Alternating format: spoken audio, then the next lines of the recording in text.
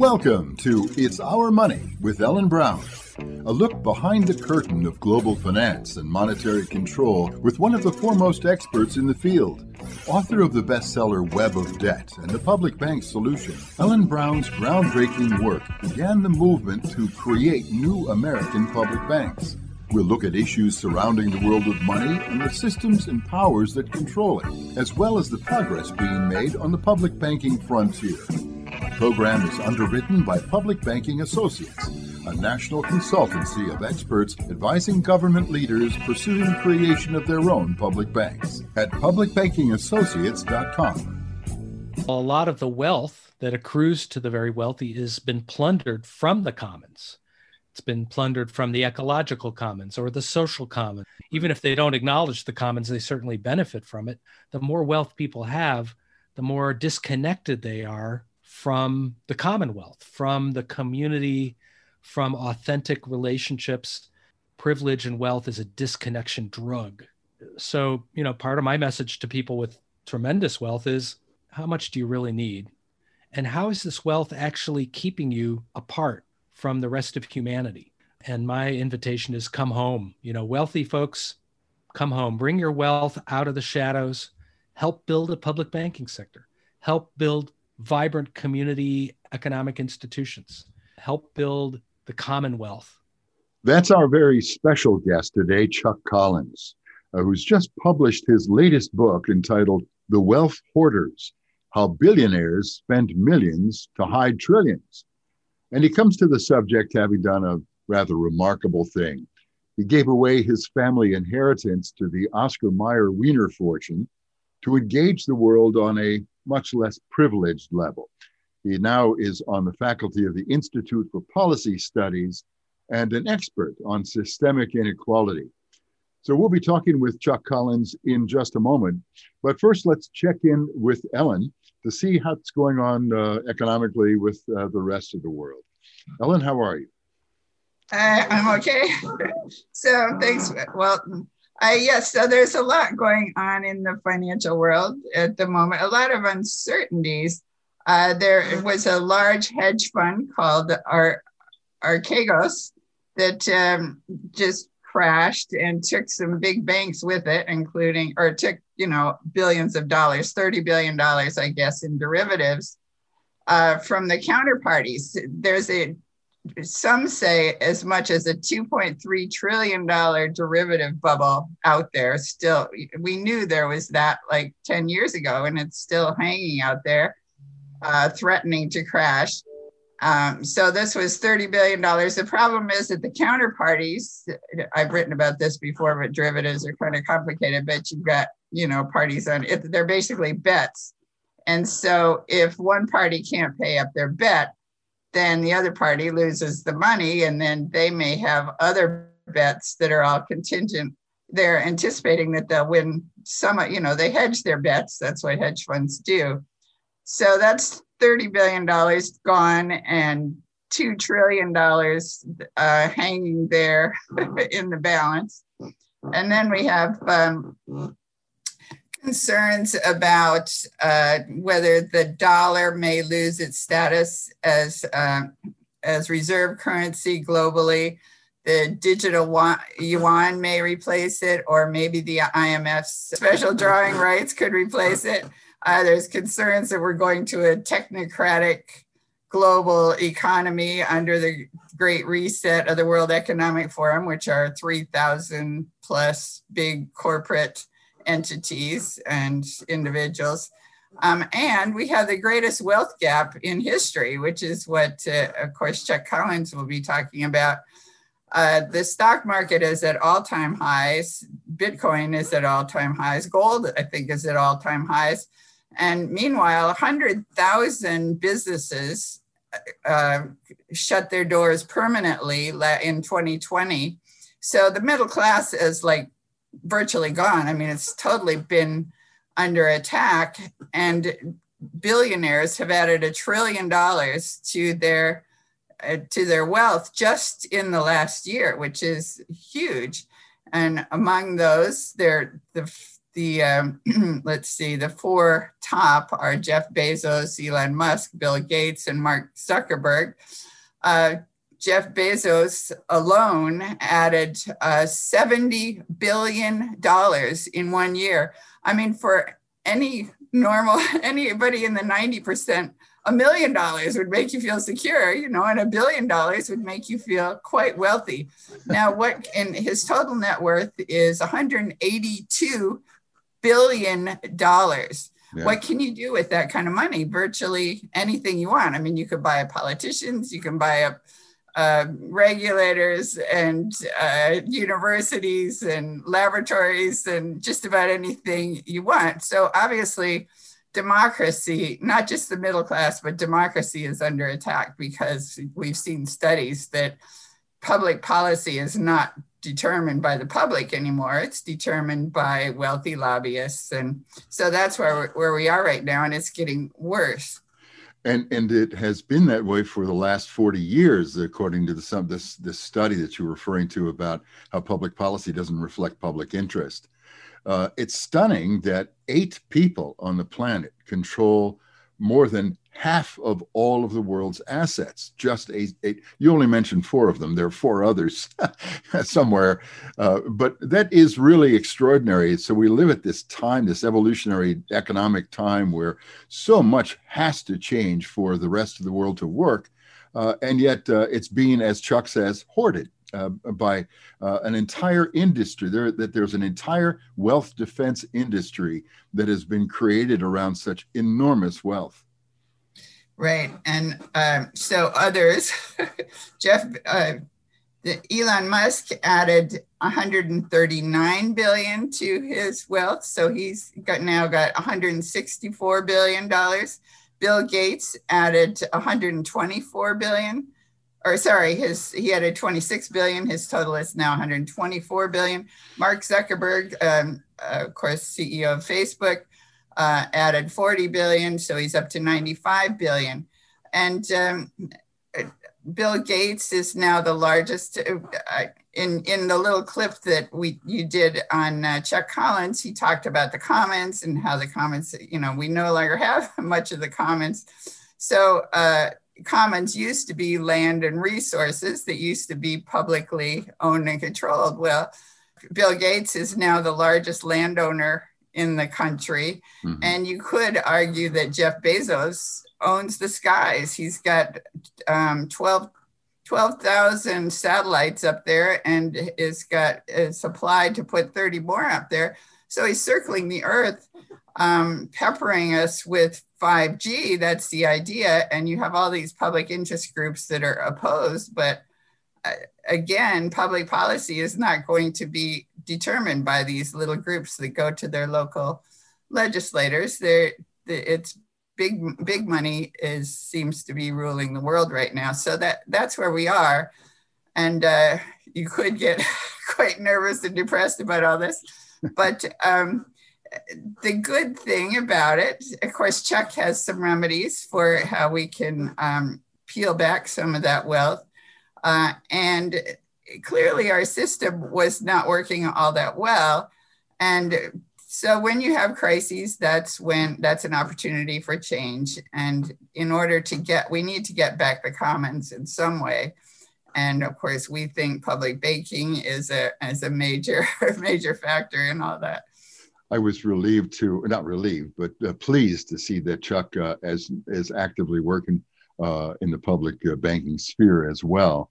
But that he, in talking about one of his antidotes is to get involved with the community, to get involved with the commons, to ask oneself as a wealthy person, what kind of a legacy do I want to leave? The questions that are foundational for any individual is, what does my life really amount to? And who do I, what do I want to achieve? How much money do you need? His recommendation for that is pretty clear. And of course, genuinely earned with his giving up so much of his own wealth for the sake of building a life of service and participation and community. Well, Ellen, let's talk to Chuck Collins about his book, The Wealth Hoarders, how billionaires spend millions to hide trillions. And I think trillions amounts to about $38 trillion that are offshore at this particular time. Certainly a product of a trajectory of private capital that started out, of course, hundreds of years ago, literally, but certainly in the United States in the 20th century with the Federal Reserve, the central banking system that has been serving that industry.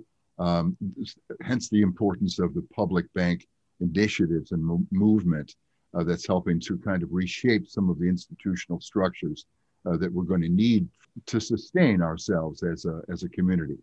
So, Ellen, thanks. Let's talk to Chuck. Okay, thank you.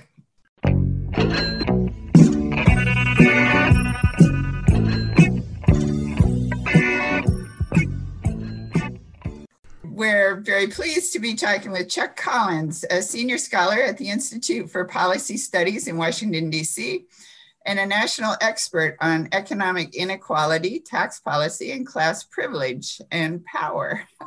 He is the author of several popular books on this topic, including his latest 2021 book, The Wealth Hoarders: How Billionaires Pay Millions to Hide Trillions.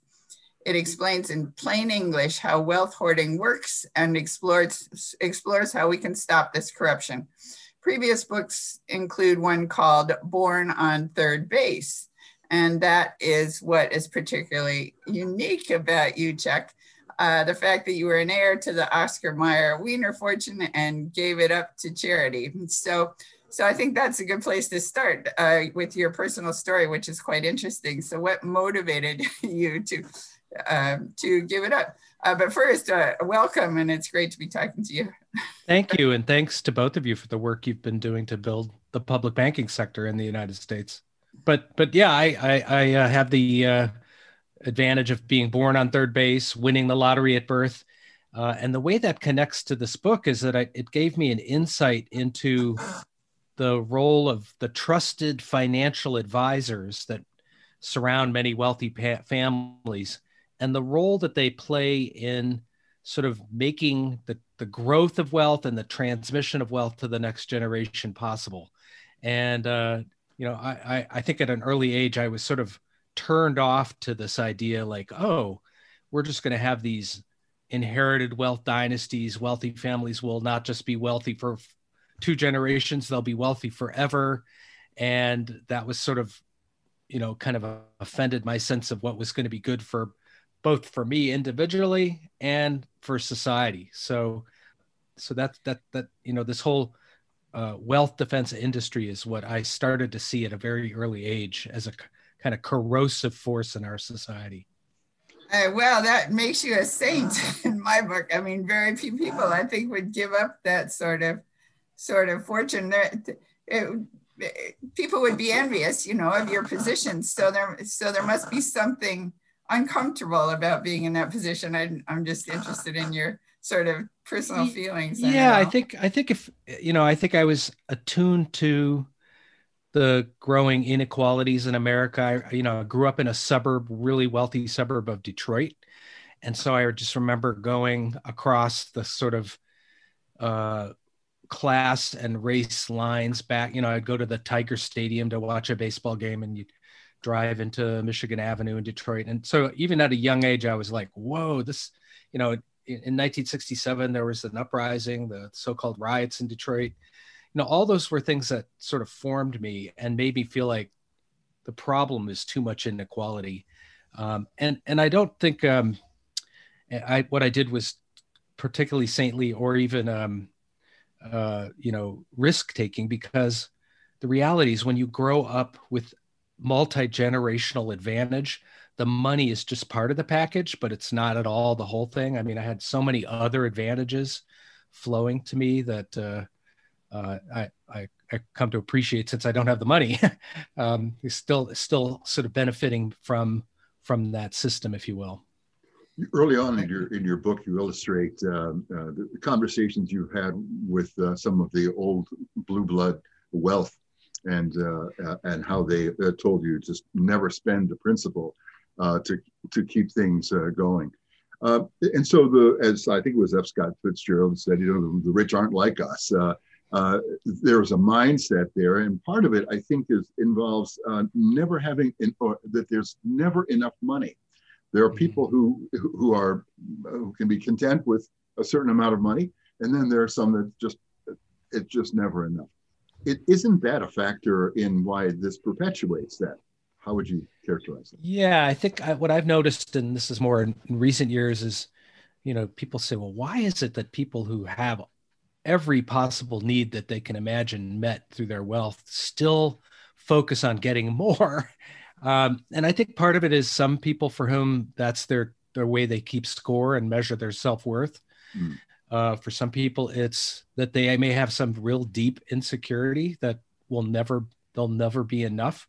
Now that sounds ridiculous, but if you think about it, in the United States, we really don't have a very decent social safety net. People do worry about becoming, even when you're wealthy, people worry about becoming destitute through illness, job loss, divorce, and that their circumstances could change. So there's maybe this tiny little rational element to holding on tightly, even though, again, as I would say, the worst thing that's going to happen for some of these people is they're going to be middle class in America. But for them, that would be, a tragic loss.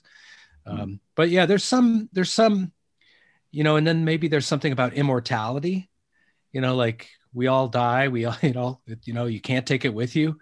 But the idea that you could accumulate wealth and create some sort of legacy and, build the Ellen Brown Monument and the wing of the art museum or whatever, that you will live on forever in the hearts and minds of people. Well, so there's a little bit of that going on. So I don't mean to be overly pop psychology here, but I think there's a sort of underlying insecurity there that keeps people from being able to say, oh, I have enough. I have enough. I was interested in one story. You were talking about a woman named Dee who had introduced you to the family office concept where wealthy people hide their wealth with a battery of accountants and lawyers, et cetera. But anyway, you had mentioned something about, they would put it in charitable trust, but they don't advertise it. And you said, well, so how do people find you, that need the charity? And she said, well, it's not a question of you call us, we'll call you. In other words, they are choosing where they put their money. I know there's this thing called the Giving Pledge where billionaires, I think it was founded by Jeff Gates, are supposed to put half their wealth into charities, but they don't put them in. It's not like giving it away to food banks and places that go directly to people who desperately need it. They give it to their own trusts, which they are CEOs of. They can be profit generating trusts. And basically they're donating to things that help their own investments or their own powers, whatever it is they want to dominate. And we know they dominate politics and, they have huge influence over the media and et cetera, politics. So you have talked about that whole industry in your book. And of course, what we're particularly interested in are the remedies, how do we break this? But first, do you want to explain a little bit about this business that most people don't know about? I mean, in the case of Dee and people who have family offices, they have private family trusts that are, sort of holding wealth, and the wealth sort of belongs to the beneficiaries that stay in the family. But then there's also these charitable foundations and donor advised funds. And in this case, this is an interesting part of this, which is wealthy people do give money to charity. And they get a very generous tax break. In fact, the wealthier you are, the bigger the tax break you receive. For every dollar a billionaire gives to charity, we estimate some 74 cents of every dollar is lost tax revenue, meaning you and me, the rest of taxpayers, are kind of chipping in for that. So in that case, it isn't their money anymore. Technically, they've given it away, and it can only go eventually to a qualified charity. But the problem is it gets warehoused in these private family foundations that nobody knows about because they're not advertised. There's no, they're not listed anywhere. You don't know where to find them. As Dee said, we'll call you, don't call us. Or they're in donor advised funds, which are another intermediary where once you've put the money in and taken your tax break, there's no timeline or obligation that you give that money to a qualified charity. So we're seeing wealthy families building up these, it's another form of their dynastic wealth. In this case, it's their charitable giving, and there's a very minimal requirement. If you have a family foundation, you have to give away 5% a year. But otherwise, it becomes an extension of their power and influence. And I don't write enough about that in this book, but we do a lot of research at the Institute for Policy Studies on how philanthropy and charity are kind of being corrupted by big donors. Most people, when they give their money away, they give it directly to the charity. They give it directly to the food bank. The wealthier you are, the more likely you are to put it in one of these donor-controlled intermediaries. So that's troubling because, we're subsidizing. That's our tax dollars at work, and it's just sitting there, not going out. And particularly during a pandemic, when we really need that money to kind of help these local nonprofits, it's even more morally reprehensible that it's just piled up and not going anywhere. Right, and you've pointed out, I think that the billionaire class, their wealth has gone up by 1/3 or something just in the last year, which is shocking. Whereas most people are really struggling. So the wealth divide is just getting worse and worse. And then you've talked about remedies. There are a couple of bills that are promising. I know, of course, our thing is public banking. And so in 2008, 2009, they came out with regulations, but the regulations are oppressive to the smaller banks. And so the smaller banks didn't have the staff to do it, like reporting, et cetera. So they'd wind up selling out to the big banks. So these regulations were something that only the big giants could handle and the smaller ones couldn't. So we don't want to put taxes on businesses or whatever that's going to hurt the little guy. So what do you propose on that? I know Elizabeth Warren had a good bill that you promoted in one article, or has. Well, I do think, there's how do you build up the good? And that's where I feel like the public banking work is like, how do you build up a more democratically accountable finance system to meet our credit needs? And I feel like that's where your work and the work of the public banking movement is a piece of the solution. And then there's what I would call shutting down the bad. And the one thing I point out is this whole system of illicit finance and sequestered wealth and wealth hiding, it's not like a sideshow in the financial system. It's the main stage.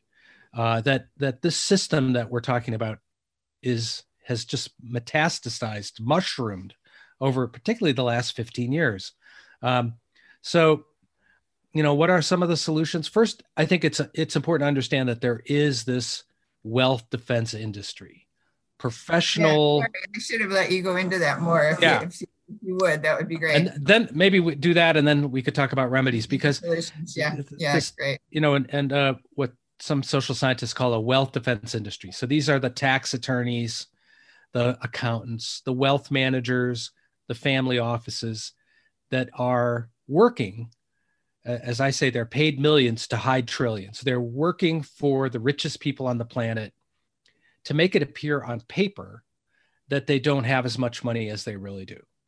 And so they use offshore tax havens, they use trusts, they use shell companies, they use kind of a whole shell game of tools, often all the same tools, to hide that money. So that's important to understand, that there's a professional industry, people who get up every morning, who go to work to defend the wealth of the very wealthy. So I think that is part of this importance of our discussion, is they're a class, they're an interest group, and they will say, hey, look, we're just helping obey the law. We're just obeying the law. But what I try to point out is they write the laws, they write the rules, and they create these tax loopholes to skirt the law. And they also lobby to keep oversight away. And so actually one of the first really important solutions is enforcement. The IRS, which, most of us, nobody's excited about, yay, the IRS, but actually the IRS has a really important role here. They need to oversee how rich people are avoiding taxes and be able to have the ability to understand these complex tax dodges and go in and say, no, you can't do that. That's not allowed. Shut it down. You need to pay your fair share of taxes. The commissioner of the IRS last week said there's $1 trillion tax gap, meaning if they were properly enforcing the law, they would be bringing in $1 trillion, most of it from this richest 1/10%. So that's just one important fix that we need to take on right now. On that aspect of public policy, it was a wonderful study done a couple of years ago out of Princeton Northwestern saying that, the public interest was statistically insignificant in evidence of how public policy gets created. So as you say, money makes the policy. And of course, it has such enormous power. Obviously, they're not willing to put a stop to it. So what are we looking at here? I mean, some will say, well, it almost just has to be a revolution before. We like to say they got the money, but we have the people. Is that really a viable sort of a standoff? Yeah, I think, well, you're pointing out a really unfortunate thing, which is our political system has been captured by these big money interests. And it's not necessarily that they have an affirmative agenda. In fact, a lot of their agenda is to stop good things from happening. And that's often the case. If you think, well, the people, what is it that most people want? Well, we want to have a much higher minimum wage.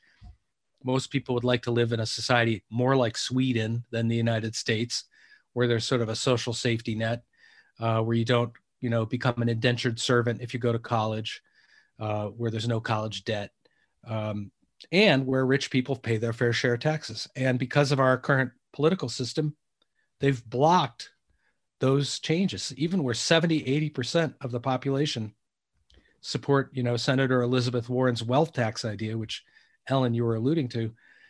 That's including a majority of Republicans support this important idea, and yet it's being blocked. Now, I'm actually optimistic right now that there are cracks in that system. There's certainly cracks on this topic that we're talking about, meaning that there are people who work in the wealth defense industry who are starting to defect, who are starting to say, no, I don't want to give my whole life work to just helping rich people get richer. Some of them are leaking data. Some of them are exposing some of these tax dodges. So that's cracking. And you see President Biden say, no, we should have an infrastructure bill, and it should be paid for by closing down these corporate tax loopholes. And you have Janet Yellen saying we should have a global corporate minimum income tax. And more people talking about enforcement, what we were talking about earlier. So, it's starting to look like the pressure is building, and that fascinating polling information said 45% of the population support the president's infrastructure bill. But when you put it together with something that cuts down corporate tax abuse and corporate tax shelters, the support goes up to 65%, meaning it's actually more popular when it's connected to something that taxes corporations and the wealthy. So I think that tells us the times they are changing a bit in a good way.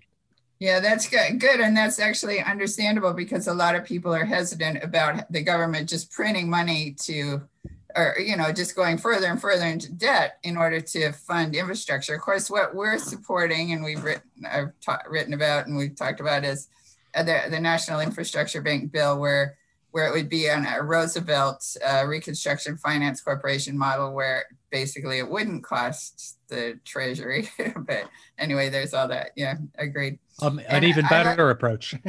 Yeah. Sorry? An even better approach. The infrastructure bank. Yeah. Elizabeth Warren's bill would tax, I think it was 2% on people with $50 million or more and 3% on billionaires.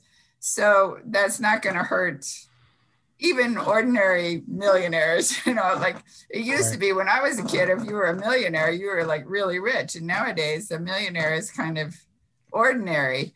But up to 50 million is definitely, they can afford to slough off 2%, you would think, without hurting. Absolutely. I mean, actually, there's a bunch of tax proposals that I think should be on the menu, and that people with, unless you're in the top 1/10 of 1%, we should raise the first 5 or 6 trillion in new revenue from that top 1/10 of 1%. There's a proposal called a millionaire surtax, which is a 10% income tax surcharge on incomes over 3 million, whether the income comes from capital investments or from work. That would raise 660 billion over 10 years. You could have a very targeted capital gains tax. Just treat capital gains as ordinary income above a certain level. Senator Sanders has proposed an inheritance tax or a estate tax that closes down some of the worst loopholes in the current system. And then Senator Warren's wealth tax, which would raise 3 trillion over 10 years from, as you point out, Ellen, people with 50 million or more. So anybody listening to this program with less than 50 million in wealth will not pay that tax. And I think that's important to be able to say that. Yeah. Because people know these folks have done very, very well, not just during the pandemic, over the last 30 years. And even 2 or 3% is not much. I mean, what about back in the Beatles' day when they were complaining about 5% for me, 95% for you, or whatever it was? That's right. I mean, we had serious wealth taxes after World War II, and it served the country. I mean, the country did well. That was the age of the middle class when we really did have a more level playing field. And you could, with the single one, the father could go to work and the mother could stay home and raise the 4 kids, and you could pay for the house and put the kids through college. And, that was doable for nearly everyone with some racial issues. That was the formula.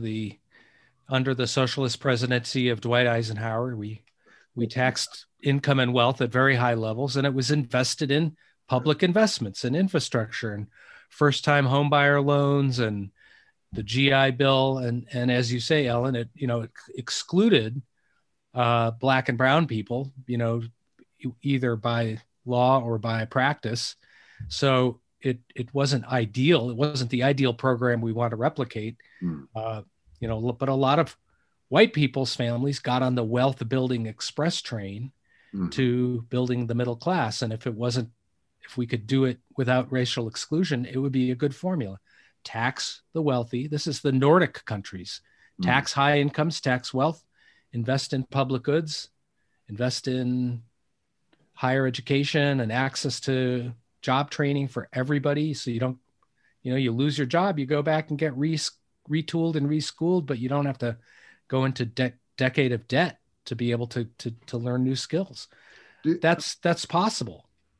I'm curious about your view about AOC's comment that there shouldn't be any billionaires, that they shouldn't be allowed to be a billionaire.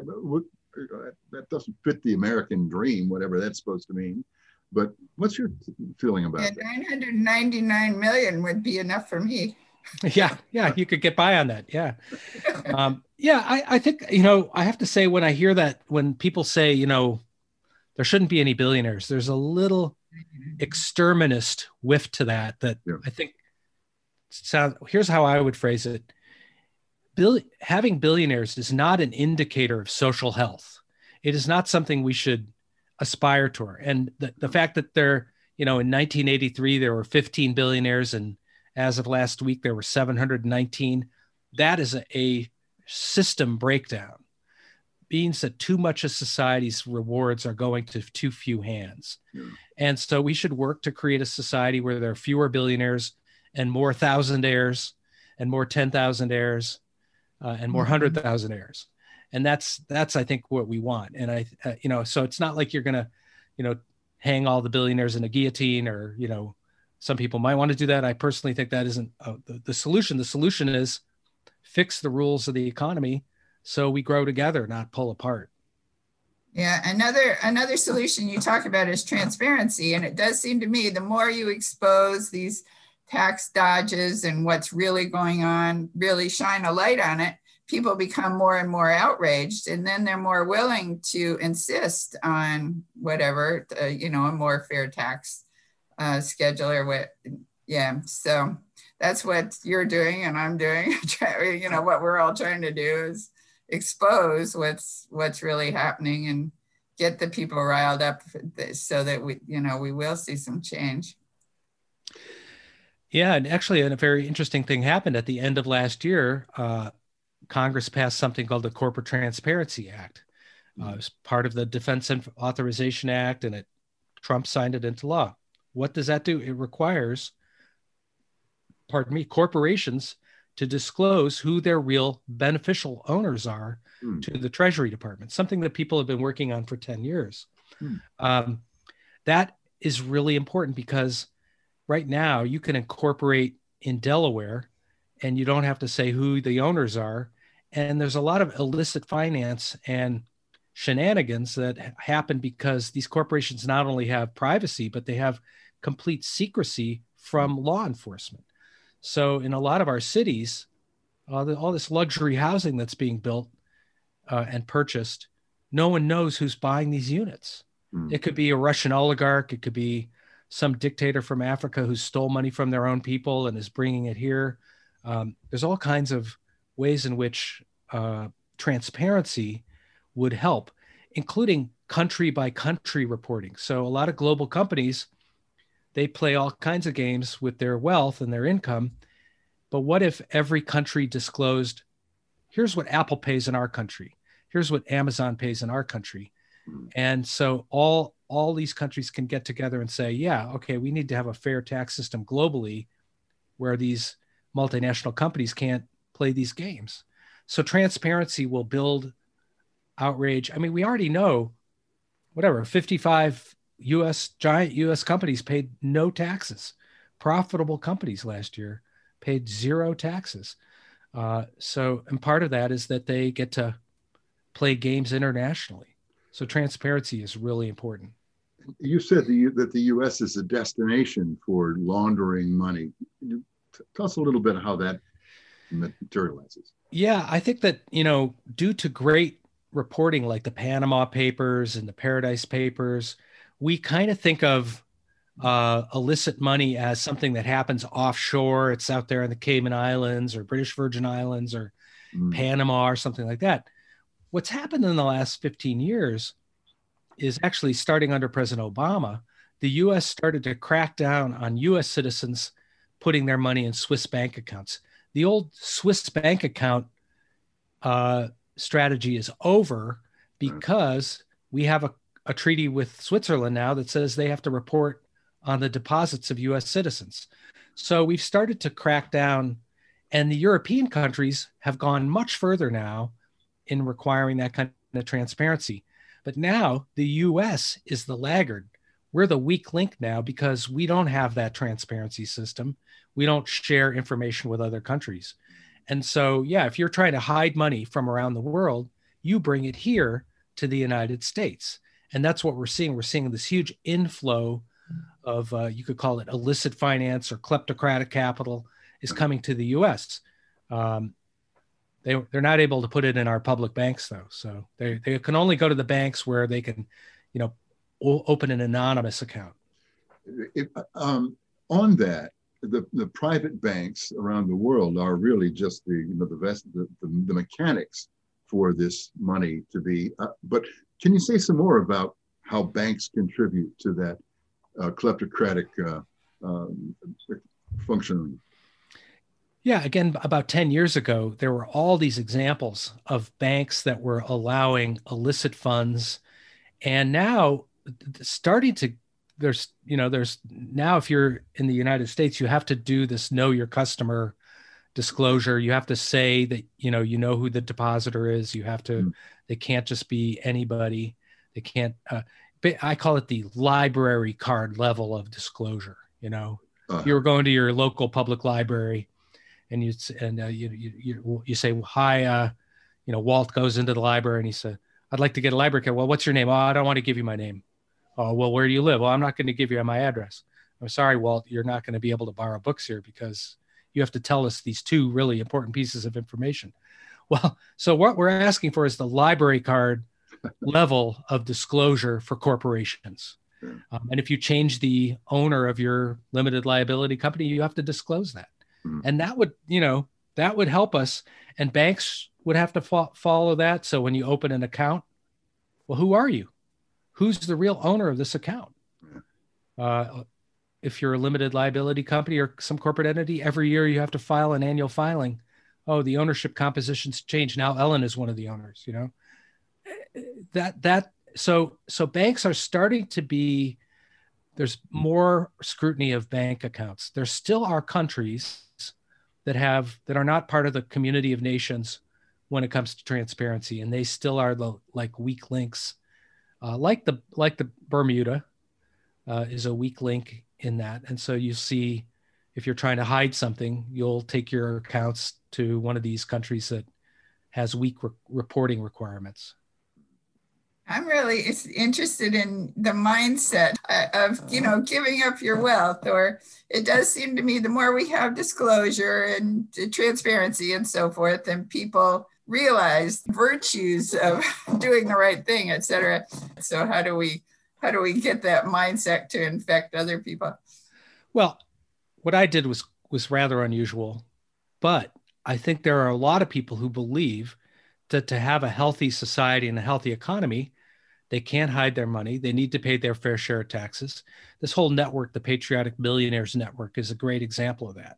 Mm-hmm. They're publicly out there saying, we should pay more taxes.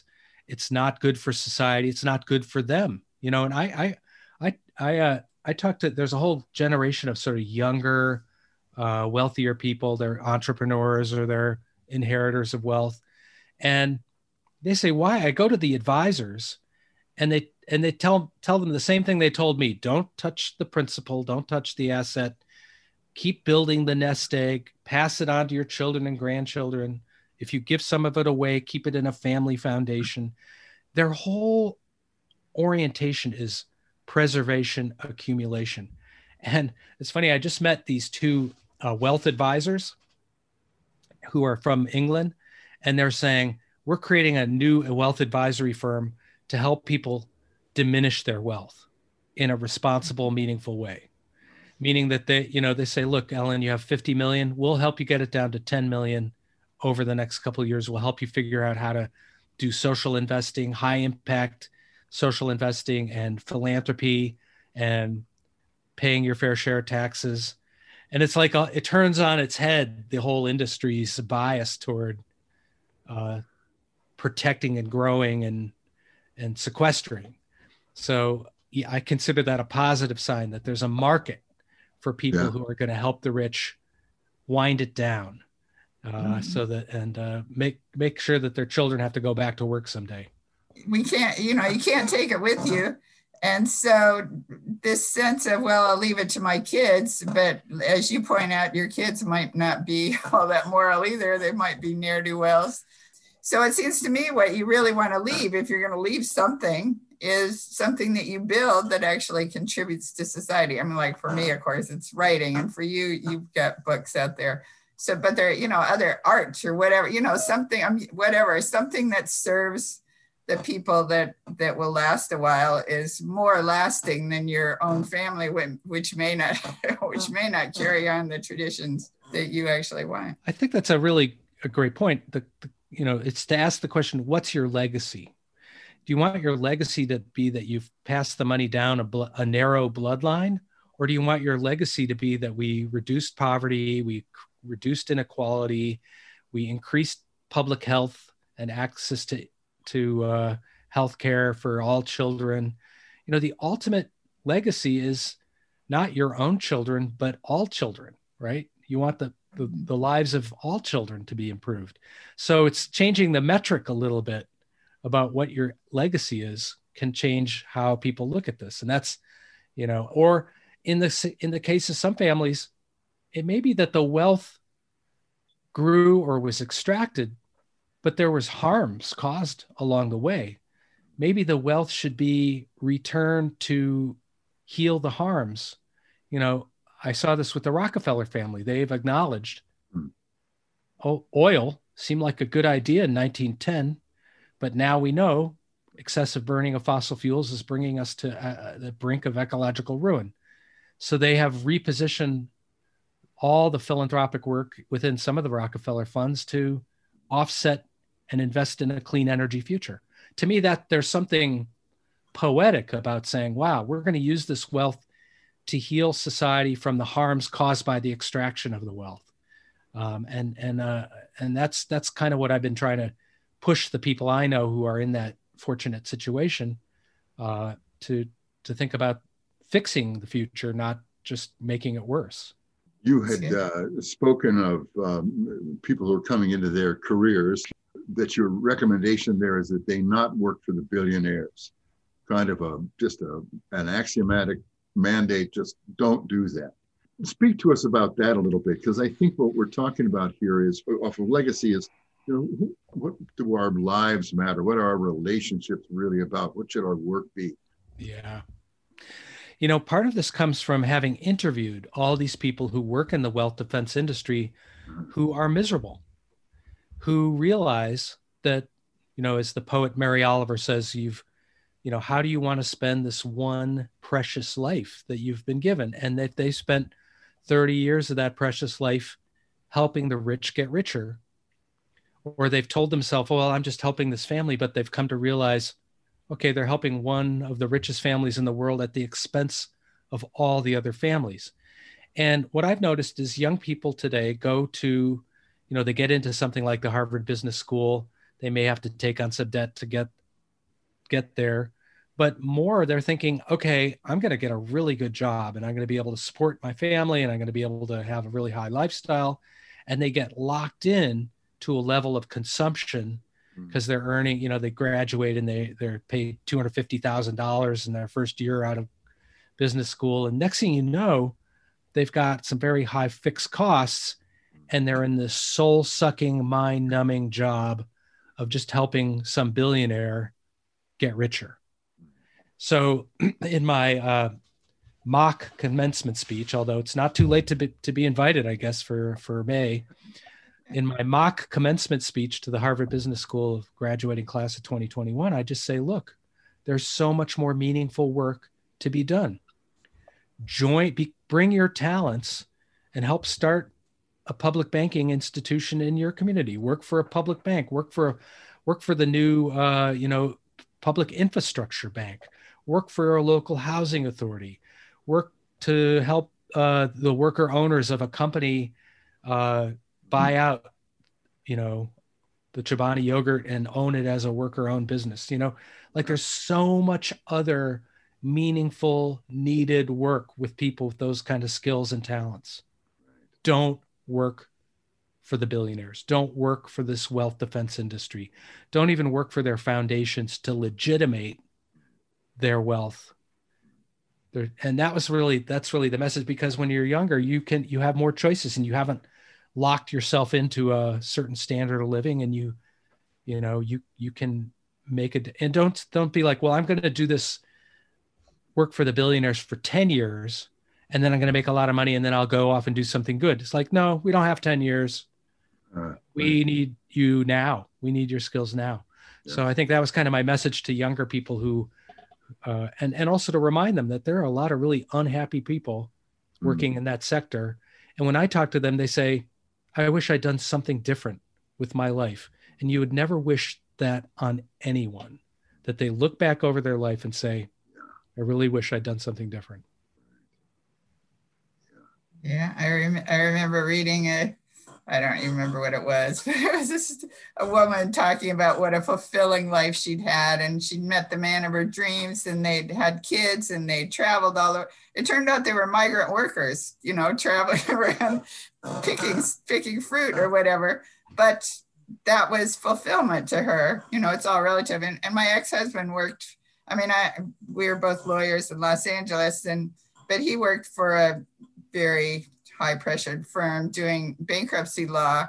And he finally quit, and he wanted to go abroad. So he took a job with USAID, but then they offered him head of the department and a raise and all this stuff. So he came back and he lasted a week and he literally got sick. Like he threw up because he just couldn't. Wow. This is corporate bankruptcy, you know, where you're basically getting rid of the workers' rights, whatever. So, you know, there's just that you just can't do it. No matter how much money they're going to pay you, it's just not satisfying. The common sense of our commons, our sense of the commons is so changed in our culture. We have such a strong sense of independence as if we live alone or could live alone. You speak about the commons and invigorating them and investing in them. Do the wealthy just not care so much about that because they have such an isolated bubble existence that they don't revere the commons or even recognize that they need their attention? That's a great question. You know, first of all, a lot of the wealth that accrues to the very wealthy has been plundered from the commons. It's been plundered from the ecological commons or the social commons, or because they've been able to set up a toll booth on the new technological commons or something like that. So even if they don't acknowledge the commons, they certainly benefit from it. And, you know, I think that sort of on a deeper level, I think when people have a lot of wealth, and I write more about this in the book Board on Third Base, which is more about advantage. The more wealth people have, the more disconnected they are from the commonwealth, from the community, from authentic relationships.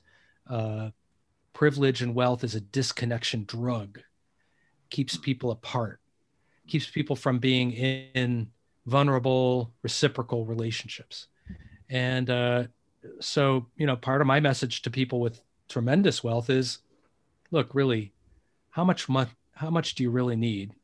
And how is this wealth actually keeping you apart from the rest of humanity? And my invitation is come home. You know, wealthy folks, come home, bring your wealth out of the shadows, help build a public banking sector, help build vibrant community economic institutions, help build the commonwealth, not just individual mountains of wealth. And that you will benefit from living in that society. The antidote to the disconnection drug is connection. And that is our human, you know, and sometimes that's inconvenient, or, you know, you don't get what you want because you're living in a democratic society where your needs are weighed and measured with others. Yeah. That's part of the human experience. Yeah. Mel and I were both delighted to know of your interest in public banking and working with our colleagues in Boston and elsewhere. How do you see public banking fitting into the ecosphere of finance and the future of the commons? Yeah, I think of it as, you know, what is the vision of a healthy financial sector in a democratic society without grotesque inequality? What are the institutions? What does credit and banking look like? How do we recognize that, you know, so much of the wealth is commonwealth and it belongs to the community and belongs to the society, and it is our tax dollars and our investments. And, you know, instead of turning that over to a predatory private banking sector, how do we hold that in healthier institutions? So I would come back to saying there's, you know, one of the challenges is how do you build up the good? How do you build up the vision of what kind of society we want while stopping the bad, stopping the predatory looting and the destructive parts of the society? And I think we're talking about both sides of that. You know, a public banking system is where we want to be.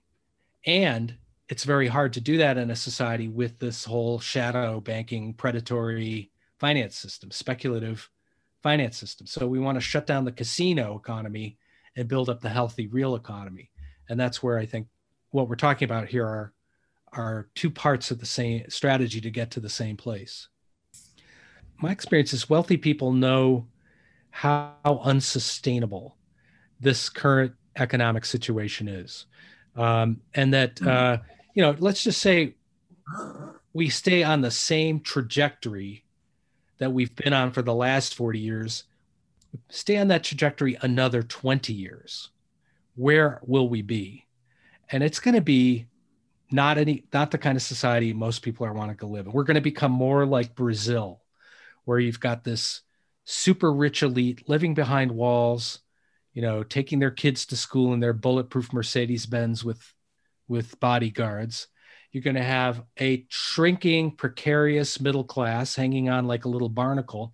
And you're going to have this growing, precarious and angry and dispossessed population. And that's where we're heading. If we don't intervene and figure out how to turn and reverse these inequalities, that's where we're going. And Thomas Piketty, the French economist, says, that will become a hereditary aristocracy of power and wealth, where the rich, the sons and daughters of the billionaires, the Bezos children and the Gates children and the next generation of Waltons will dominate our economy, politics, culture, and philanthropy. There will be the big private foundations that will extend the influence of these rich families. That's where we're heading. So, part of it is to come back to this, well, what is it? Where do we, that's not good for anybody. I would argue that's not the kind of society rich people are going to want to live in. And some of them will still try. You hear about these rich people buying, landing strips in New Zealand and with farms and mountain castles, or they're putting in electric, fortifications. Like, good luck to you, because that's illusory. Yeah. We are one planet. We are webbed together. Your children aren't going to want to go for that. Your grandchildren will rebel. That's not sustainable. The real path forward is to rejoin humanity, bring the wealth of the commons that you've alluded, bring it back to the society, invest it in ways that create equality and harmony and health for everybody. That is actually in the deepest self-interest of the wealthiest people in the world. Thanks very much, Chuck. We really appreciate it. Thanks for having me, Ellen and Walt. Thanks, Chuck. That's Chuck Collins. His new book is The Wealth Hoarders: How Billionaires Spend Millions to Hide Trillions. You can find out more about the wealth defense industry and Chuck's book at wealthhoarders.com. And for more information on the impacts of wealth inequality, we suggest you go to inequality.org, which will talk about Chuck's book, but also many of the related issues that are there. We would encourage you to get your book from Chuck at your local bookseller, if at all possible. Well, that's it for this edition of It's Our Money with Ellen Brown. Our thanks to our guests, our sponsor, Public Banking Associates, and to you for listening. Be sure to check out Ellen's latest writings on the economy and the changing world of money by visiting ellenbrown.com. And for more information on public banking, visit publicbankinginstitute.org. For information on how local and state government leaders can obtain professional insight and counsel about public banks from key national experts, visit publicbankingassociates.com. I'm Walt McCree. See you next time on It's Our Money with Ellen Brown.